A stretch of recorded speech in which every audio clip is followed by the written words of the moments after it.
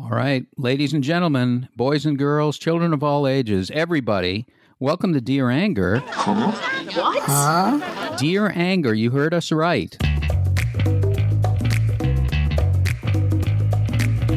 I'm Ed Krasnick, my co-host Rini Jane coming along in a second, but I will tell you something. This is a show that talks about our relationship with anger, how we deal with it. One of the most misunderstood emotions in the world, something that hardly a lot of people don't. It used to be fashionable years ago. It is no longer, but that's why we're bringing it back, because it is such a huge gateway to other emotions, to all kinds of information about how to take care of yourself. That's what we're here for. Who else to do it but the woman who invented it, who's my partner? Rini Jane has a wonderful organization called GoZen, wonderful whole community, worldwide community called GoZen.com, which teaches resilience skills, science of well-being, all kinds of things you can use in your life, family, schools, everyone, every age, through creative play and animation. And you can go to GoZen.com to learn about that more. Rini, good morning. Good morning. Good morning, good afternoon, good evening, or good middle of the night if you're up listening. If anger were a person in your friend group, or maybe like an acquaintance, anger would be that person that's super mysterious, that nobody wants to get to know. It's misunderstood because we don't spend any time with this friend, right? And this friend has so much to share, so much interesting stuff to say and to share. So many reflections about ourselves. We would learn so much about ourselves if we got to know this friend. We never think about anger like a friend. No, never as a friend, and usually something to be ignored and to be avoided. Oh yeah. We're like, what? That friend? No. Sorry. See ya. Don't get you. But you know what people don't ignore? I'll tell you what we're going to be talking about today. What parents particularly don't ignore is when their kids say things to them that hurt their feelings. Wow. Now, Ed, you and I are parents, and we're not made of stone. Parents aren't made of stone. Feelings get hurt. Yes. I've experienced this quite a bit. Yes. Not because my daughter is like doing things to hurt my feelings, but I've been, let's just say I have a friend who has experienced this a lot. Yeah. And what happens is it hurts you to the core. It is something that, when this happens, it touches a place that, it's almost like your inner child. It's like you as a kid, that kind of hurt. Yeah. And the things we're kind of talking about are, I don't want you. I want mom, or I want dad, or I want the nanny. I want my teacher. I like them better. Or, I only love mom. Our kids, when they are expressing preferential tastes, let's say, they go through these phases, and these phases are normal. And like we said, we're not made of stone. It can hurt our feelings. Not only that, we can get angry about it. Well, that's often that's the reaction. The reaction is, and it's not even conscious. It's not even, you're not thinking about it. You're not even noticing. It's beyond that kind of thing. It's really like a little fire that gets lit somehow. Absolutely. So should we talk about what's going on with us as parents inside that is actually lighting a fire? Let's go there. Please. Why do we feel hurt when our kids express a preference for one parent or the other, or someone else in the family when they're doing certain things? So I want daddy to give me a bath, or I want to be with mom. I want mom to say goodnight to me or put me to bed. So what's going on with us? Why do we feel hurt? I mean, I think there is the most basic and obvious feelings of rejection, right? We feel rejected. We're wired to want to belong. We want to be liked, to be loved, right? It's a wiring for survival. We all want that, and we feel hurt when we feel rejected. And, I think we can all think back to a time and sort of fill in the blank. When I was young, I felt rejected when. Can you think of something, Ed? Oh, yeah. I mean, well, horrible. Somebody I liked as a kid, a girlfriend. Yeah. It was an awful an awful feeling. And you get, and what is this thing where it's like a hair trigger? It's like it immediately goes to anger. What is the anger trying to do? Well, we're talking about what's underneath the anger, right? So Right. in the anger is what's underneath the anger is this feeling of rejection. What's on top with this anger is this protection, protecting your feelings of worth, right? Right. I am worthy as a parent. Sometimes I think our mind goes to, oh my goodness, I do so much for you.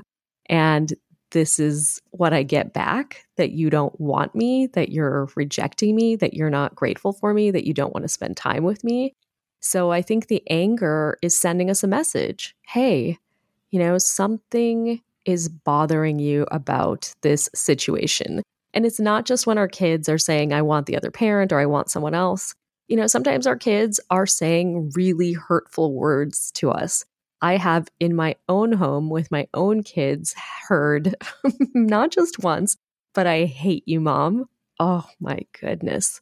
That's brutal. I hate you, mom. And those can trigger anger. Those words can trigger anger very quickly, right? So it's not just the rejection, it's on the surface, the lack of respect. So we're talking about what's going on with us, what's triggering the anger, but what's going on with our kids when they're saying they want another parent or they're saying that they don't want us or they hate us? What's up with that? What is going on with that? And why? And also, what can we be saying to ourselves internally that actually does something other than makes us have to like really yell or be reactive? Yeah, the reason that we are doing this podcast and that we're so happy that you're listening is because this actually takes work, right? It takes work to kind of work through what we can do, why it's happening. It can't happen in the moment. So this is outside the moment deconstruction of what our kids are going through, what we're going through, and how we can, try to navigate through it a little bit better. All right. So having said that, let me first say that if your kids are yelling and screaming, if they're asking for another parent, or they're saying things that hurt your feelings, I know this sounds a little strange, but it is true. I want you to ask yourself, do you think that they would say those kind of things at school, like to their teacher, for example? Would they say it to someone they don't know very well? Would they say it to a stranger? The answer is probably not. And so the one thing that we can think about is we have created an environment of safety and security where our kids feel safe enough to say these things to us. They don't fear retribution of us abandoning them. I mean, so, I think it's important for us to keep in mind that they feel safe enough to say things that hurt our feelings. So that's the first step. Now, what's going on? I mean, they might not mean it, right? Many, many times things are said in a reactive way where when their anger is triggered, they have what we like to call fast thoughts. Their first automatic strong thoughts, or often their first automatic skewed thoughts. These are the thoughts that they're spewing out. I hate you, mom, because you won't let me get whatever. And later they come and say, I didn't really mean that. We all have these thoughts that start darting out of our brain, right? And that sometimes we don't have the regulation to filter them out. And so we say them. So they might not mean it. So that's first, right? They might be experimenting. As kids get older, they start to push boundaries. They push envelopes. They push the envelope, as they say, right? Maybe this is the first time they've ever said something like, I hate you. Because maybe they are playing around with reactions. Maybe they are wanting attention and playing around to see if they can get a reaction out of you. So they're experimenting. We all do this as we grow. And even though it's really hard to let them experiment, it's much easier to lean into that experiment by not reacting than to, resist against it. You can't say that. That's disrespectful. That's not what we do. Because they might just be experimenting with their own power, frankly. And they might be just communicating something else. right? They might be trying to say something else like, hey, I need help. I'm frustrated with the situation. Maybe they want you to know that they're feeling hurt inside. And so they're kind of boomeranging that hurt back at you. I only want dad. But what I'm really saying is that I'm struggling right now and I'm really frustrated. And I don't know how to say it, so I'm just going to say that to you. Right? So it might be many of these different things that are going on. Well, first of all, I just want to say, in other shows, what I love about this show is that it is about other issues that anger covers up. So it's not about, people hear Dear Anger and they think, oh, it's about anger. Really, it's about all the feelings that you don't want to feel, that you're afraid to feel, and that anger comes in as a protector. So the question is, what is my anger telling me? What is anger trying to tell me right now? That's because what's under it is what's really going on, right? Anger is a gateway emotion. It sits on top of other feelings, as you've said. So now we have rejection. How does a parent deal with rejection?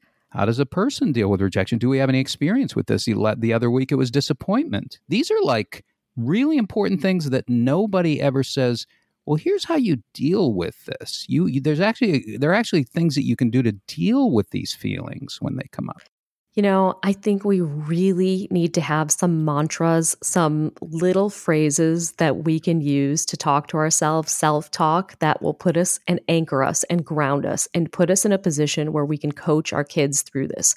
Because when we're the ones feeling dejected and rejected, what we don't want to do is turn that around on our kids. It's very easy for us to say things like, well, that really hurts mommy's feelings, or that really hurts dad's feelings. And you can't say stuff like that. So you have to just apologize. And all of the surface level stuff gets taken care of. All the etiquette gets taken care of. All the please and thank yous and apologies and things you're supposed to say, but nothing underneath gets taken care of. The root of the issue doesn't get taken care of. So when we have a child that's rejecting us, when we have a child that's spewing stuff at us that's hurting our feelings, the first thing we need to do is reach for a mantra. This isn't about me. What they are saying is not a gauge for my own self-worth. I am a good parent. It's okay to feel bad about what's going on. I wish they weren't saying this to me. It's okay to feel disappointed, right? All these things I'm saying to myself. But really, just in short, this isn't about me. They're having a struggle. This child is having a hard time. They're not trying to give me a hard time. I'm a good parent. My child is a good kid. And they're having these big feelings. And okay, now I'm going to help them through it. We have to ground ourselves. If we don't anchor ourselves, nothing is going forward. Well, here's the thing. We all need mantras. It's one of the most effective things that you can have. It's a little statement that you can use to counteract all the crap that comes from your brain that thinks you're in danger all the time when those messages are given. Now, if you and I don't do this mantra bands, if we don't create something called mantra bands, we're going to miss a real big opportunity here. They're little bands that you wear on your wrist. It gives you your mantra. You wear it. It's fashionable. Kids can wear it. Parents can wear it. It's going to change the world. I'm going to pester you until we actually figure out a way to do that. This is the opposite of contraband. This is mantra band. Yes. Yes. Yes. Until we have that merchandise, I want you guys to create your own mantra band. Pick one that is working for you from what we're talking about or something else that comes to mind. This isn't about me. My child is having a hard time. They feel safe enough with me to express this. Even though I wish they weren't saying it, they still feel safe enough to do it. Okay, so we have to start there. Now, there are a lot of ways that this can go sideways, right? When our kids reject us. And I would love to play maybe the role play that we have to hear kind of a before scene of how things can go not the way we want them to go. What do you think? Absolutely. Quiet on the set. Let's go. Dad, can you help me? Hey, babe. Dad's not here. Just me. What's up? Where's Dad? I need him. I don't need you. Well, that's super hurtful. I can help. I'm your parent too, you know. Like I said, I'm looking for Dad. I'm sure whatever he can do, I can do too. What's up? He's supposed to help me figure out my outfit for the dance. Wait, what? I can totally do that. Why wouldn't I be able to do that? I just want him. Then do it yourself. Fine, I will. Cut. That didn't work. Ouch. Ouch is right. Oh, so relatable. So relatable. We all have those things. Doesn't matter what's going on in your house or with your family. We all have experienced this, right? You've experienced it. Oh my goodness, completely, right? I might experience it on a daily basis sometimes. So we have this plan in our head, we're like, okay, our kids are navigating through these feelings. They're experimenting with their words. They're maybe feeling like they do really want the other parent, right? And we're like, we're not going to take this personally. That's our plan. We're going to say our mantra, and then we get into the situation, and there is just a spiral, right? That we start to lose control, and the anger comes up. And the anger comes up sending us a message. And if we are able to take, some studies show that it only takes 4 seconds to transform and listen to that message. So if we're able to create that 4 seconds of space, then we can really respond to our kids in the way we want them to. But often we just are not able to. And then we hear what happened on that role play without judgment. We're saying that happens in various homes, And it's okay that it did happen, but there is a better way. So one of the things that we can do that Ed is just absolutely a master at is use humor. When our kids are rejecting us, leaning in and using humor can diffuse the situation and frankly help us make light of ourselves, not take ourselves so seriously, not take it so personally. Absolutely. When I feel rejected, I say to myself, this only makes me stronger. I am more powerful than anyone. No, there's so many different things that you can do. And of course, exaggeration is such a big one.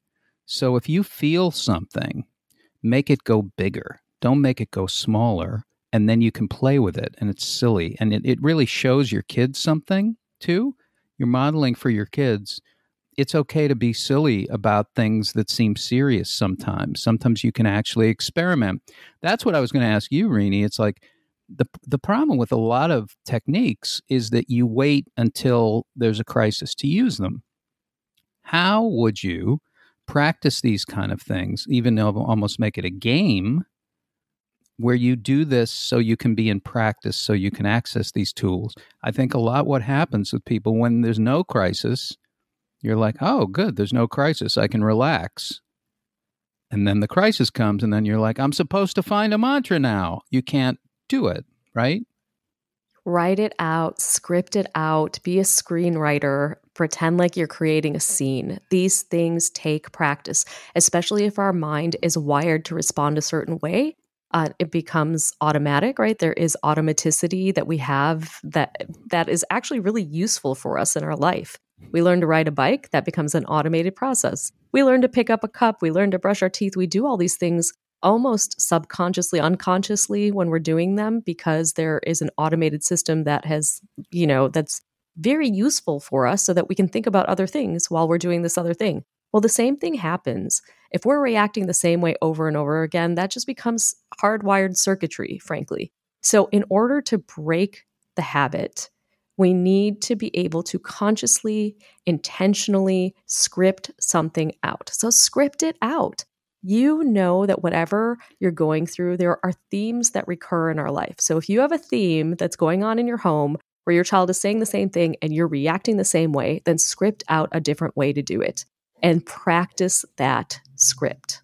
That's one of the ways to do it. Everybody needs scripts. Everybody needs mantras. Everybody needs practice. We're all at the same level. No one is different when it comes to these things. But without practicing, you're doing automatic behavior, and then you're trying to repair it afterwards.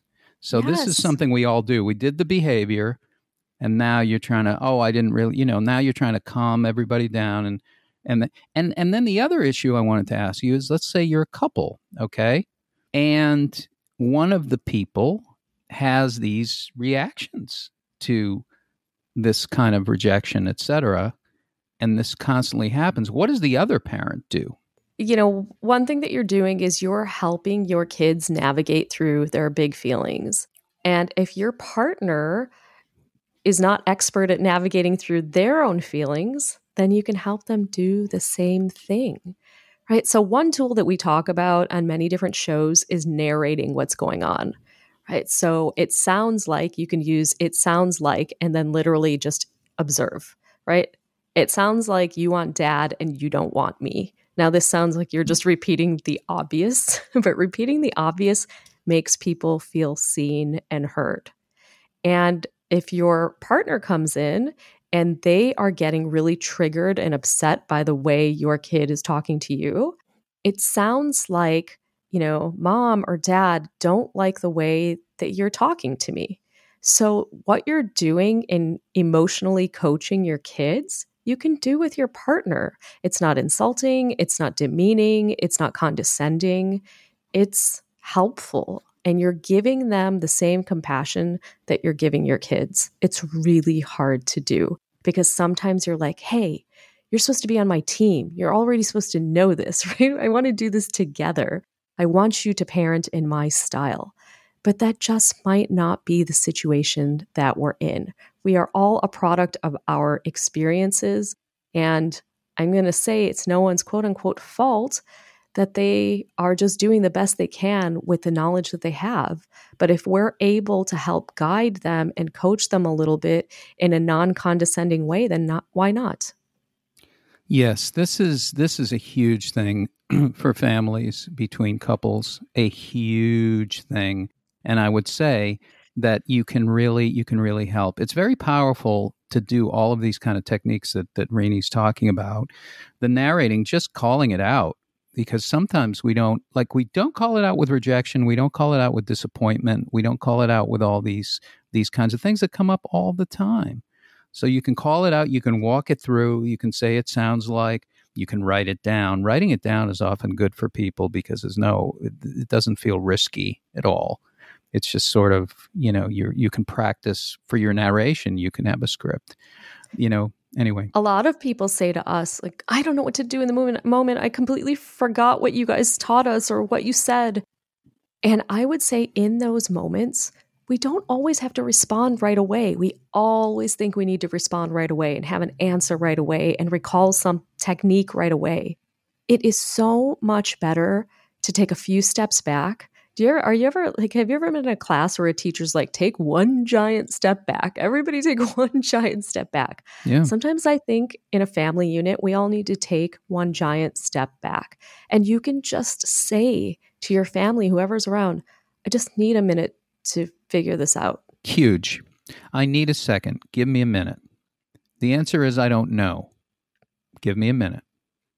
And that's okay. Not only is it okay, it's a wonderful way to model that sometimes you don't know how to do things even when you're starting to feel them intensely. And what you do, I mean, the gurus talk about this, you give space around the issue. Give space. If you love something, if you love someone, give them space around and let them have their feelings, let them have their thoughts, let them experience it. You be there. Don't do anything. Don't fix. And you will watch a human being come to a different place on their own. And anyone can do that. I don't care what you understand or what you know or what your cognition tells you. You need a little bit of space in life. Little bit of space goes a long way.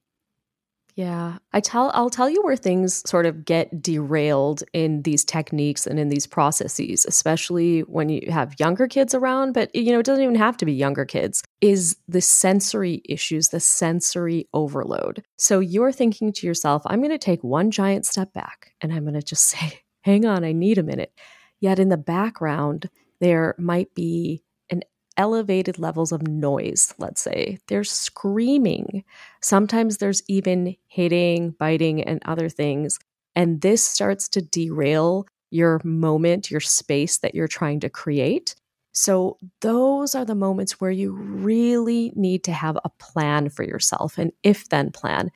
If I'm trying to do this, create some space before I respond, and my kids are screaming and I can feel my body getting triggered, then here's my backup plan.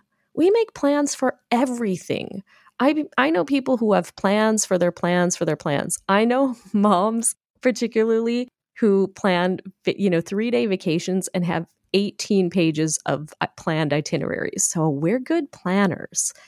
We need to make contingency plans for when we're in these situations. Okay, so earlier we heard a role play, Ed, and we talked about one of the techniques we can use is humor. And I would love to hear the mom in this role play using some humor. What do you think? Let's do that. I want to hear it. Okay, role play. Take 2. Dad, can you help me? Hey, babe, Dad's not here. Just me. What's up? Where's Dad? I need him. I don't need you. I hear you. You want Dad and not me. That's understandable. But he isn't here. So if you want any of my help, let me know. You can't help with this. I need an outfit for the dance. Oh, no fashion advice? I get that. I'm kind of the before on those makeover fashion shows. I wouldn't want my advice either. Well, it's not that bad. Oh, it's totally that bad. I'm what not to wear's poster child. I think they might have based the show on me. Mom, come on. I don't think that. It's okay, babe. I get it. But I'm actually better at helping other people with their styles. So if you want an opinion. Well, I was deciding between the pink dress and this all black tux. What do you think? Cut. We got it. What do you think, Ed? I love that. Oh, I love that so much. See, put it on yourself. Put it on yourself and be silly about it. Put it on yourself and they'll come along. Not only will they come along, they'll play along quite often and keep exaggerating it. This is actually a bonding moment. You've turned something that's a distancing, a very uncomfortable moment into something that actually brings you together by exaggerating. And you are modeling being lighthearted. And I honestly think that can be modeled and embraced by kids. I actually did this the other day. I think I forgot to tell you this. So I was helping my daughter make her hair for school, and we generally just pull it back into a ponytail. That's pretty much all she can tolerate from me in doing her hair. And as I was doing it, and she's usually not self-critical when it comes to her own body image, but she said to me, "Mommy, my hair's so weird." And I was about to say, "No, your hair is beautiful, et cetera, et cetera." I actually think her hair is very cool, has lots of different colors in it. But I bit my tongue and I'm like, no, let me try to lean into this moment. So I said to her, "Yeah, your hair is kind of weird." And then she turned around and she said, "Your hair is weird." And I said to her, "You know what? My hair actually is really weird since I moved to Florida." And nothing against Floridian hairstylists, but for some reason, every time I go to get my hair cut, it's uneven. So I said to her, "Yeah, my hair is totally weird. Like one side is longer than the other side." And then we both just started laughing. And I knew that that moment has happened in our home before, where my daughter has said something, not necessarily about herself, but just something that would be considered quote unquote negative. And I try to fight her on it. "No, it's not like that. No, things aren't as bad as they seem." And it never works out for us. So I thought, you know what, this time I'm going to try to lean in. And it was completely a bonding moment, just like you said. I actually love that. There's great, we talk about improv all the time. The techniques are yes and. You just say yes, go along with it, and add something even more outrageous about yourself. Let them see what it is. Like you said, "Yeah, my hair is weird." It's amazing. It doesn't feel like it'll go well, but it does actually go well. And the more you exaggerate it, the more you're actually telling people, you're showing people your feelings aren't bigger than you are. You can actually make choices about how you respond to them. Yes, this is so huge. So I think that your call to action this week is to practice yes and. Can you say yes when your instinct is to, to resist, to say something, to flip what your kids are saying around? Can you just say yes and lean in? And can you make it funny? Trust me, if you've never done this with your kids before, first of all, they'll be shocked. They'll be like, what's happening? Right. And it leads to humor. It leads to lightheartedness. It leads to connection. It leads to a coping skill that is invaluable. So yes, and is your call to action. Go big. Go big or go home. That's they say it in sports, but really, you can't go big enough when you exaggerate, by the way. If you go really big, it'll make them laugh, but it also does two things. It gets the point across. What I'm telling myself is really out of proportion right now. And so let me demonstrate that by being really out of proportion. And that's by saying, yes, that energy. So many of the things that are mental health related have to do with saying yes and not saying no and not resisting. Don't resist. Accept what's going on. Give space. Accept. Let it flow, baby. I think it's time to wrap. It is time to wrap. Thank you for listening. Every week, a different topic, different episode, and probably things that you've never explored. I know I'm doing this show. I've done a lot of work. I don't think I've ever really dealt with issues like disappointment, rejection, and these are the things that are underneath. It's the stuff that's underneath. Okay, so keep listening to Dear Anger, and write us, tell us things, and I'm going to turn it over to Rini to take it from here. If you guys like what you hear, it goes such a long way to reach other parents and other kids and other humans, really, if you rate and review our show on iTunes or Google Podcasts, wherever you're listening. And you can find Dear Anger at bit.ly/Dear Anger. Well, it's been a great show once again, and we will see you next time. I'm Ed Krasnick. I'm Rini Jane. We'll be back with another episode of Dear Anger very soon, like next week. Take good care. Thanks, guys.